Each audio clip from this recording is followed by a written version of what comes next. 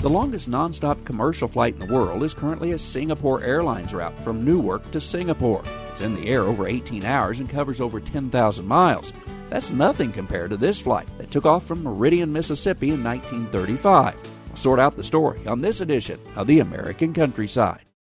For many years, you've heard me talking about Willcross soybeans and AgriGold corn, brands we've grown on our farm for many years. Willcross soybeans offer the latest genetics with proven results on your soil type. Do you have non-GMO beans to sell or want to grow non-GMO beans for a premium this coming season? Give Willcross a call. Whether you grow conventional or GMO beans, Willcross offers great opportunities for your farm. Get the details now by calling Randy Baker at 660-483-0390. That's 660-483-0390. For corn growers in our area, remember that AgriGold is the corn specialist. When everything you do revolves around corn, you look at it from every angle. It's corn 360 degrees. AgriGold's new giant hybrids stand tall against the competition. Check out the results for yourself from local yield trials at agrigold.com. Willcross soybeans and AgriGold corn are a winning combination on your fields. Contact your local Willcross or AgriGold dealer, and always remember to follow all label directions. The Iowa Aviation Museum boasts the oldest robin known to exist.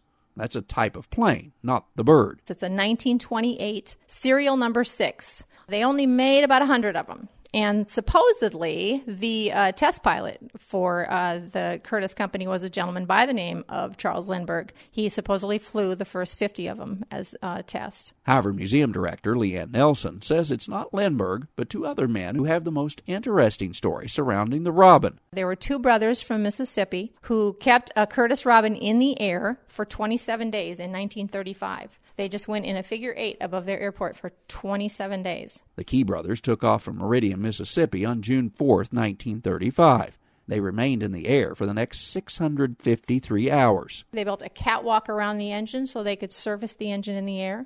They changed spark plugs, they added oil, whatever they had to do in the air. They even had a cabin fire, put the fire out, and stayed up there. They burned 6,000 gallons of fuel and 300 gallons of oil in the endurance record. Another aircraft would fly above them and hand down a padded hose to one of the brothers because there's a window in the top of the airplane. One of the brothers would stick his head up through there, grab a hold of this padded hose, and then refuel the wings because that's where the tanks are. It's estimated that 30 to 40,000 people were at the airport on July 1st when the Key brothers landed.